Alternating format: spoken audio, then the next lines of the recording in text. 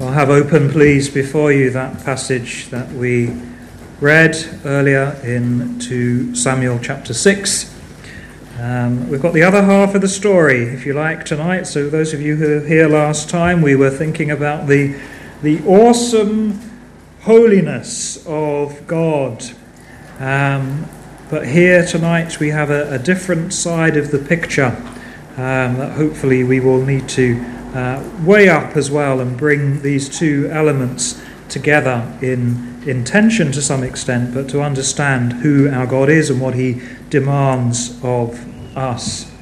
A friend of ours at university, not a Christian, once went to stay with another university friend during the holidays, and while there she visited her church on the Sunday. Now I don't know this church. I've never been there, and so I can't vouch for what it was really like. But to this day, my friend's words about her impressions of that visit stick in my mind. And she described the congregation as looking as if they had been, quote unquote, wheeled in and wheeled out. Now I don't think it was just a description of the average age, but more a sense of the congregation, of the fact that the congregation arrived, sat down, listened, and left. It was as if they'd been wheeled in and wheeled out. There was no life there. There was no spark there. The service had just washed over them. The people as unresponsive. She had a certain way with turns of phrases to use her phrases. The people as unresponsive as if you were talking to a packet of digestive biscuits. Well, as I say, I don't know the church. I've never been there. It's possible that she was being very unfair. But it's equally possible that she was spot on. That her view as an unbeliever in the pew was even shared by the pastor in the pulpit.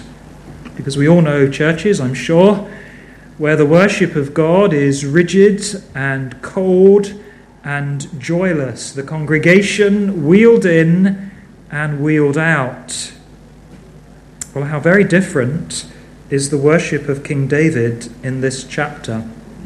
It positively overflows with energy. And, you know, for some of us, perhaps tonight, as good, reformed, strict Baptists, we may feel a little bit uncomfortable with David's exuberance here and all this leaping and dancing. Well, it may just be a little bit too charismatic for some of us, perhaps. But David here has an unashamed joy in his God, and he doesn't care who sees it. You see, the emotional pitch of this chapter goes up and down like a yo-yo, doesn't it? From the noisy excitement of partying in the street at the beginning to the deathly silence as Uzzah lies dead on the ground. And then more jubilation as the ark of God enters Jerusalem, only to have a bucket of cold water poured on it, on all that joy, as Michal's withering sarcasm rains on David's parade. This is a chapter, isn't it, of two halves. There is David and Uzzah, and there is David and Michal. Each half is a picture of joy, followed by tragedy. Well, we considered Uzzah when I was here last time, and so this week we are looking at Michal. And it's the comment about her in verse 16 that introduces the sour note, doesn't it? As the ark of the Lord came into the city of David, Michal, Saul's daughter, looked through a window and saw King David leaping and whirling before the Lord, and she despised him in her heart. It's that reference to Michal as the daughter of Saul that gives the game away, really. 3 times that's how she is referred to here, in verse 16, in verse 20, and in verse 23. Not as David's wife. Remember, that's who she was. She's David's wife. She's not referred to as David's wife, but she's referred to as Saul's daughter, because she is not with David here. She's not on a page with him. She is as far away from him theologically, spiritually, and emotionally as it's possible to be. She is her father's daughter, part of the old, hard regime, and far removed from the joy of the kingdom that David represents. But nothing can diminish David's joy. He refuses to have it squeezed out of him, and he will rejoice, while the tragic note at the end, in verse 23, falls on Michal. I want us to explore this evening briefly the idea of joyful worship and joy in the Lord that is visible here in David and that I believe is approved of by God. And so the first thing I want us to see tonight is the joy that is manifest. Repeatedly throughout this chapter we have clear indications of David's joy. In verses 5 and 14 and 16 he displays this almost carnival-like pleasure in the presence of God. For that is what, if you remember and you were here last time, that is what the Ark of God symbolized. The Lord himself coming to dwell in the midst of his people. And in that sense, the ark was like a pre-incarnate symbol of God himself. It wasn't just a wooden box. It was God, if you like, tabernacling among them, and as such, it was an occasion for great joy. And since 1 Samuel, if you want the history just briefly, since 1 Samuel chapter 6, the ark has been in Bela, Judah, or Kiriath Jearim as it's also known, but David wants it to be at the centre of kingdom life.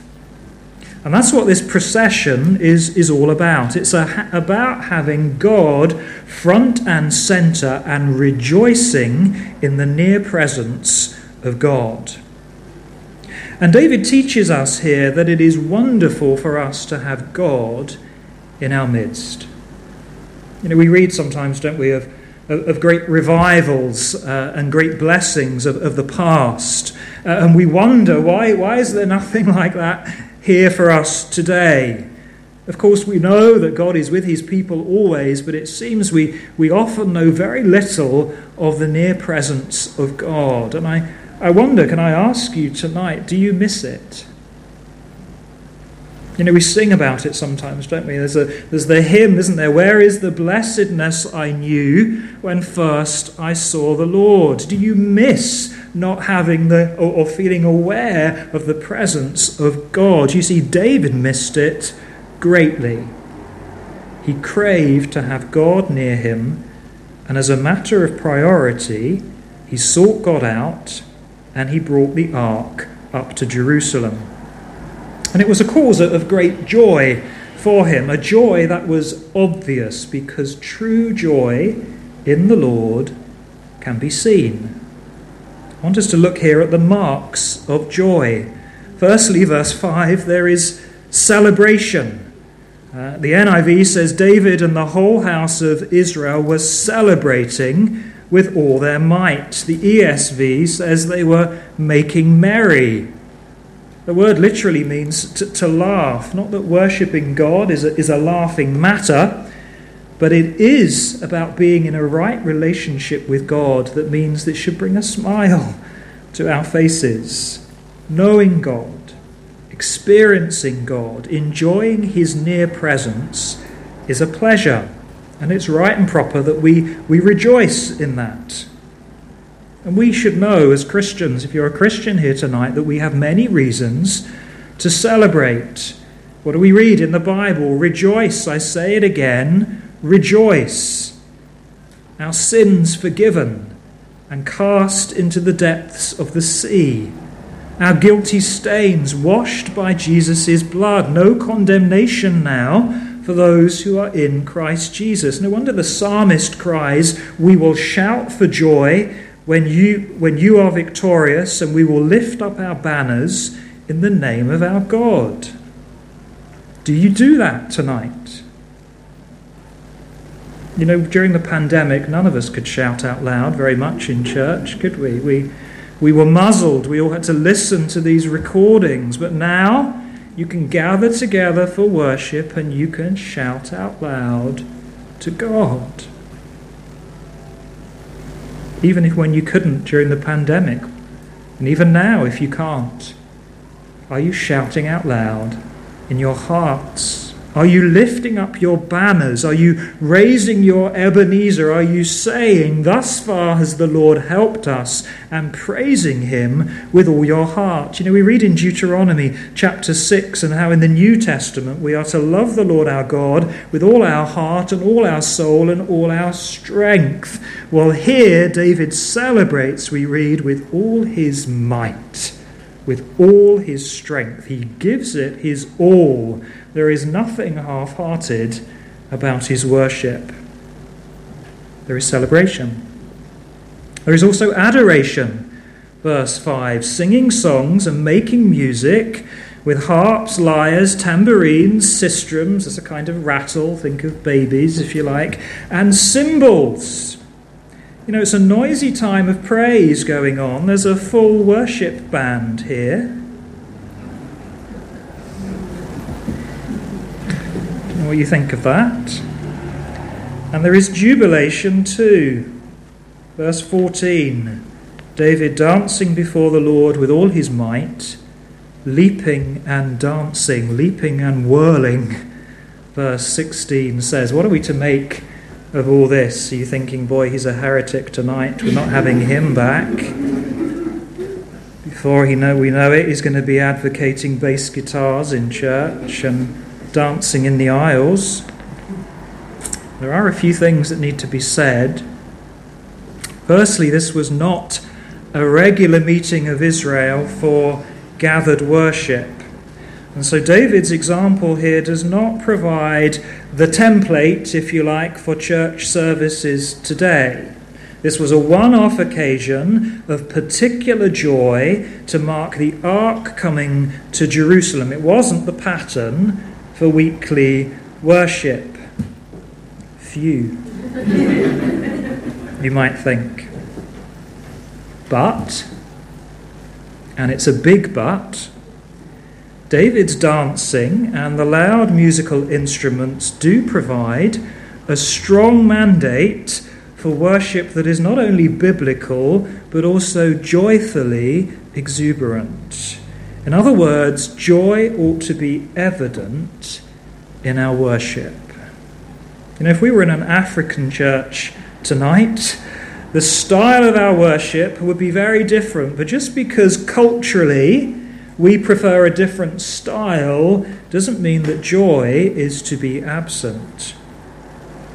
The governing principle should be that everything should be decent and done in order. That's what Paul told the church in Corinth. You remember that messy church that was guilty of all sorts of excesses in worship which were dishonouring to God. Well, here's Michal, and she wants decorum, and she wants propriety, and she wants proper royal behaviour. But decency and order doesn't mean having all the joy sucked out of it. One commentator puts it like this: in our churches there are any number of folks who are very concerned with services and externals and mechanics and meetings and decency and order, but who really can't understand anything of the joy of the Lord. They can muster enthusiasm and gusto over professional sports, but who somehow cannot fathom anything but professional detachment over Jesus Christ. Exuberant praise and tears of repentance are strangers to them. Someone else says, there are doubtless times to be calm and times to be enthusiastic, but can it be right to give all our coldness to Christ and all our enthusiasm to the world? You see, this chapter shows a clash of two kingdoms.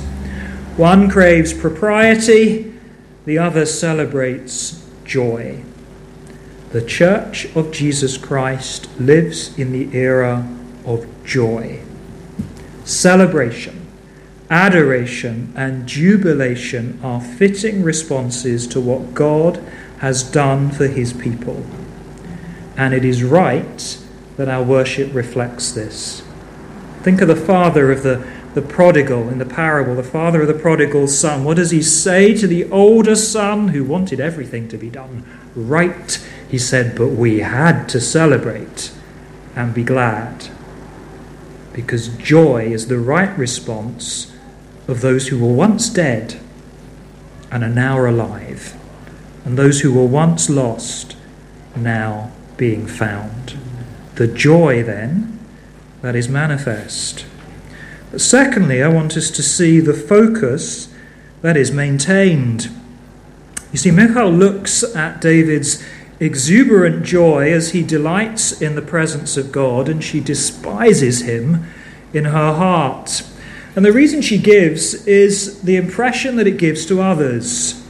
What will the slave girls of his servants say when they see him cavorting around wearing this linen ephod? Clearly David has taken off his royal robes for this procession, and in Michal's eyes he was underdressed for the occasion. And this was the ordinary ephod that David was wearing. It's not the, if you know your Old Testament, you know the high priest, it's not the ornate ephod that the high priest wore, the one that was woven with gold and purple and scarlet threads, but this was the simple white garment that the priests wore when fulfilling their priestly duties. In other words, David is dressed humbly. Michal thinks it's immodest, she thinks it's undignified, she thinks it's vulgar, and it doesn't befit a king, but David comes as a humble believer. Michal is focused on what the slave girls will think, but David's focus is on God. It is before the Lord, verse 21, that he is celebrating, not before anyone else. And that is the constant refrain in this chapter, for the words before the Lord appears 6 times in this chapter. David celebrates before the Lord in verse 5. He dances before the Lord in verse 14. Michal sees him leaping for joy before the Lord in verse 16. David makes sacrifices of burnt offerings and fellowship offerings before the Lord in verse 17. And twice in verse 21, David protests it's not the slave girls who are his audience, but the Lord. Because you see, all our acts of worship ultimately are only for an audience of one. Do you remember Mary, the sister of Martha and Lazarus, and what she did and what people said about her? She was despised, wasn't she? And she was criticized when she broke open that flask of expensive perfume and she poured it on Jesus' head. Why this waste? Said the onlookers as they shook their heads in disgust. But Jesus said, why do you trouble this woman? She has done a beautiful thing to me. You see, what others like Michal despise as excessive and undignified, Jesus calls a beautiful thing. You come to church here this evening, and you are to have eyes only for God. You're not to have your eyes on other people. You're not to be thinking what they're wearing, what's he got on tonight, what they're doing, what's she doing over there. You're not to be thinking who's that who's just come through the door, because we come before the Lord and our focus is to be entirely on him. We are to give ourselves over completely to the Lord in an act of worship with an audience of just one. What we do in church isn't a performance for other people, but it is worship towards God. And it doesn't matter what other people are thinking or doing, our focus is to be on praising and glorifying him. You see, David here refuses to apologize for what he's doing because he's got nothing to be ashamed of. I will celebrate before the Lord. I will become even more undignified than this, and I will be humiliated in my own eyes. But by these slave girls you spoke of, I will be held in honor. David thinks nothing of humbling himself in order to worship God, casting off his royal robes. He's not interested in acting like a king because he knows he's just a servant. But of course what he does is nothing compared to Jesus, who humbled himself far more. In fact, David's words here in verse 22, as the ESV puts it, making himself even more contemptible in the eyes of others, were fulfilled in Christ. Because those who looked at Jesus on the cross shook their heads at him in disgust. Yet that was Jesus' act of humble, adoring worship, in obedience to his Father and before an audience of one. Not, of course, that there was any joy for Jesus on that occasion, but for the joy set before him, he endured the cross and scorned its shame. You see, it's no coincidence that David is wearing a linen ephod here, because he is a priest as well as a king. He wears a priestly garment here, and he becomes one of the ordinary people. He offers priestly sacrifices in verses 13 and 17, and he pronounces priestly blessings in verse 18. And as such, he points us forward to Christ, to Jesus, our prophet, our priest and king, who cast off his royal robes for us, not considering equality with God something to be grasped, but making himself nothing. You see, Jesus offered himself as a sacrifice for sin in order to keep God's anger breaking out on us. And Jesus blesses all, like David here, Jesus blesses all who come to God through him. Jesus was so taken up with delighting his heavenly Father that he gladly humiliated himself before a mocking world. And just like David here, Jesus wasn't diverted from extravagant worship that entailed the complete abandon of himself. And that's how we should be too. That's how we should be before God. David humbled himself. Jesus humbled himself. It's only right that we humble ourselves too before God, no matter what people might say or think. I don't know everyone tonight. I don't know whether there's some of you not Christians here tonight and you're thinking, well, do you know what? What would my friends say if I became a Christian? What would my family say if I became a Christian? We're not here to be thinking what others think. We have got to come before God and do what he asks of us. The joy that is manifest, the focus that is maintained, and lastly, the blessing that is missed. You see, David comes home. Look at what he's doing in verse 19. He's lavishly giving out all these gifts to the whole multitude of Israel. He's giving bread, he's giving meat, he's giving raisins to everyone. The whole caboodle, he's giving it to everyone. And he comes to his own home to bless his own household. But Michal is not willing to be blessed. Instead, she greets him with sarcasm, doesn't she? And she misses out on the blessing. And Michal's problem is that she sits aloof. She sits apart from him. She's literally not with David. She's not in the procession rejoicing with God's people, but instead she's looking down on them from her window view. She really does sit aloof while David joins in. And I wonder how many churches have people in them who are not really with us. They sit aloof. They're critical of what's going on, and they're despising in their hearts the true worshippers of God, and they are not joining in. And Michal, you see, disapproves of David here, but God, it seems, approves. Because God, verse 21, has chosen David, not her and not her father. David knows that everything he has come to him from God. And it is that attitude that is the starting point of true, adoring, joyful worship.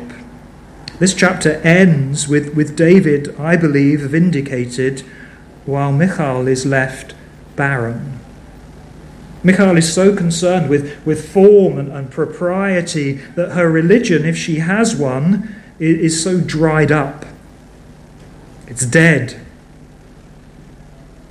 And no one wants a dead religion. Not David, and not God.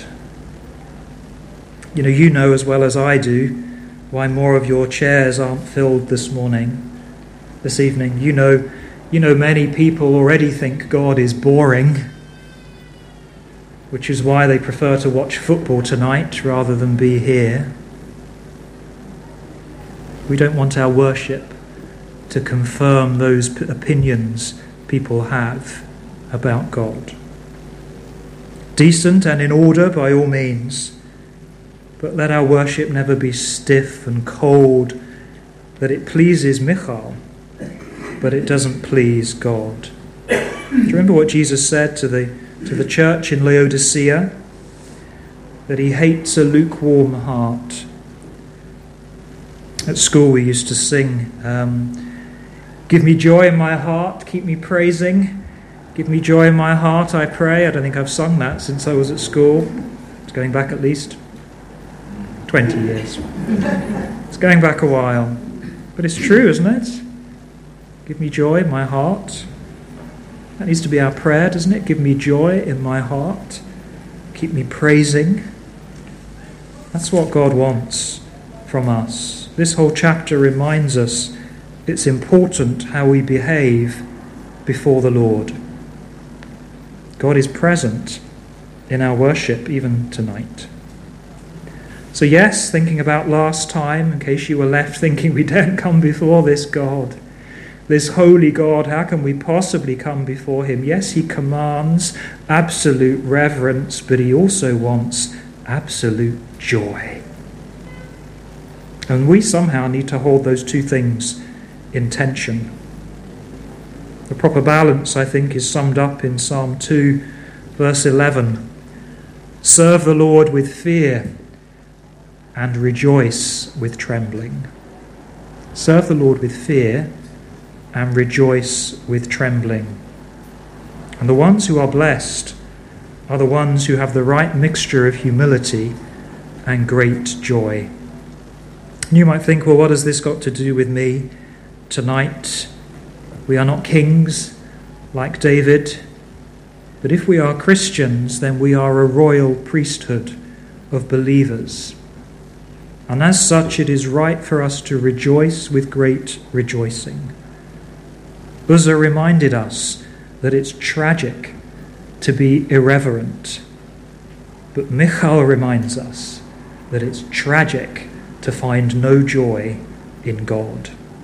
She had no children to the day of her death. I think it's right that there's a spiritual application there. The barren life of the person who refuses to find their joy in God. No fruit, no blessing, no hope of life to come. Compare that with David, who will glory in his humiliation for the certain honor that he knows will be his. What does the psalmist say? These things I remember as I pour out my soul. How I used to go to the house of God with shouts of joy and thanksgiving among the festive throng. He has made me glad. He has made me glad. I will rejoice, for he has made me glad. Or if you want a more modern song with the same message, surely there are 10,000 reasons for our hearts to find to bless the Lord and worship his holy name. Wheeled in and wheeled out. God forbid that should ever describe you or me. For he has made known to us the path of life. In his presence there is fullness of joy, and at his right hand are pleasures forevermore. Amen.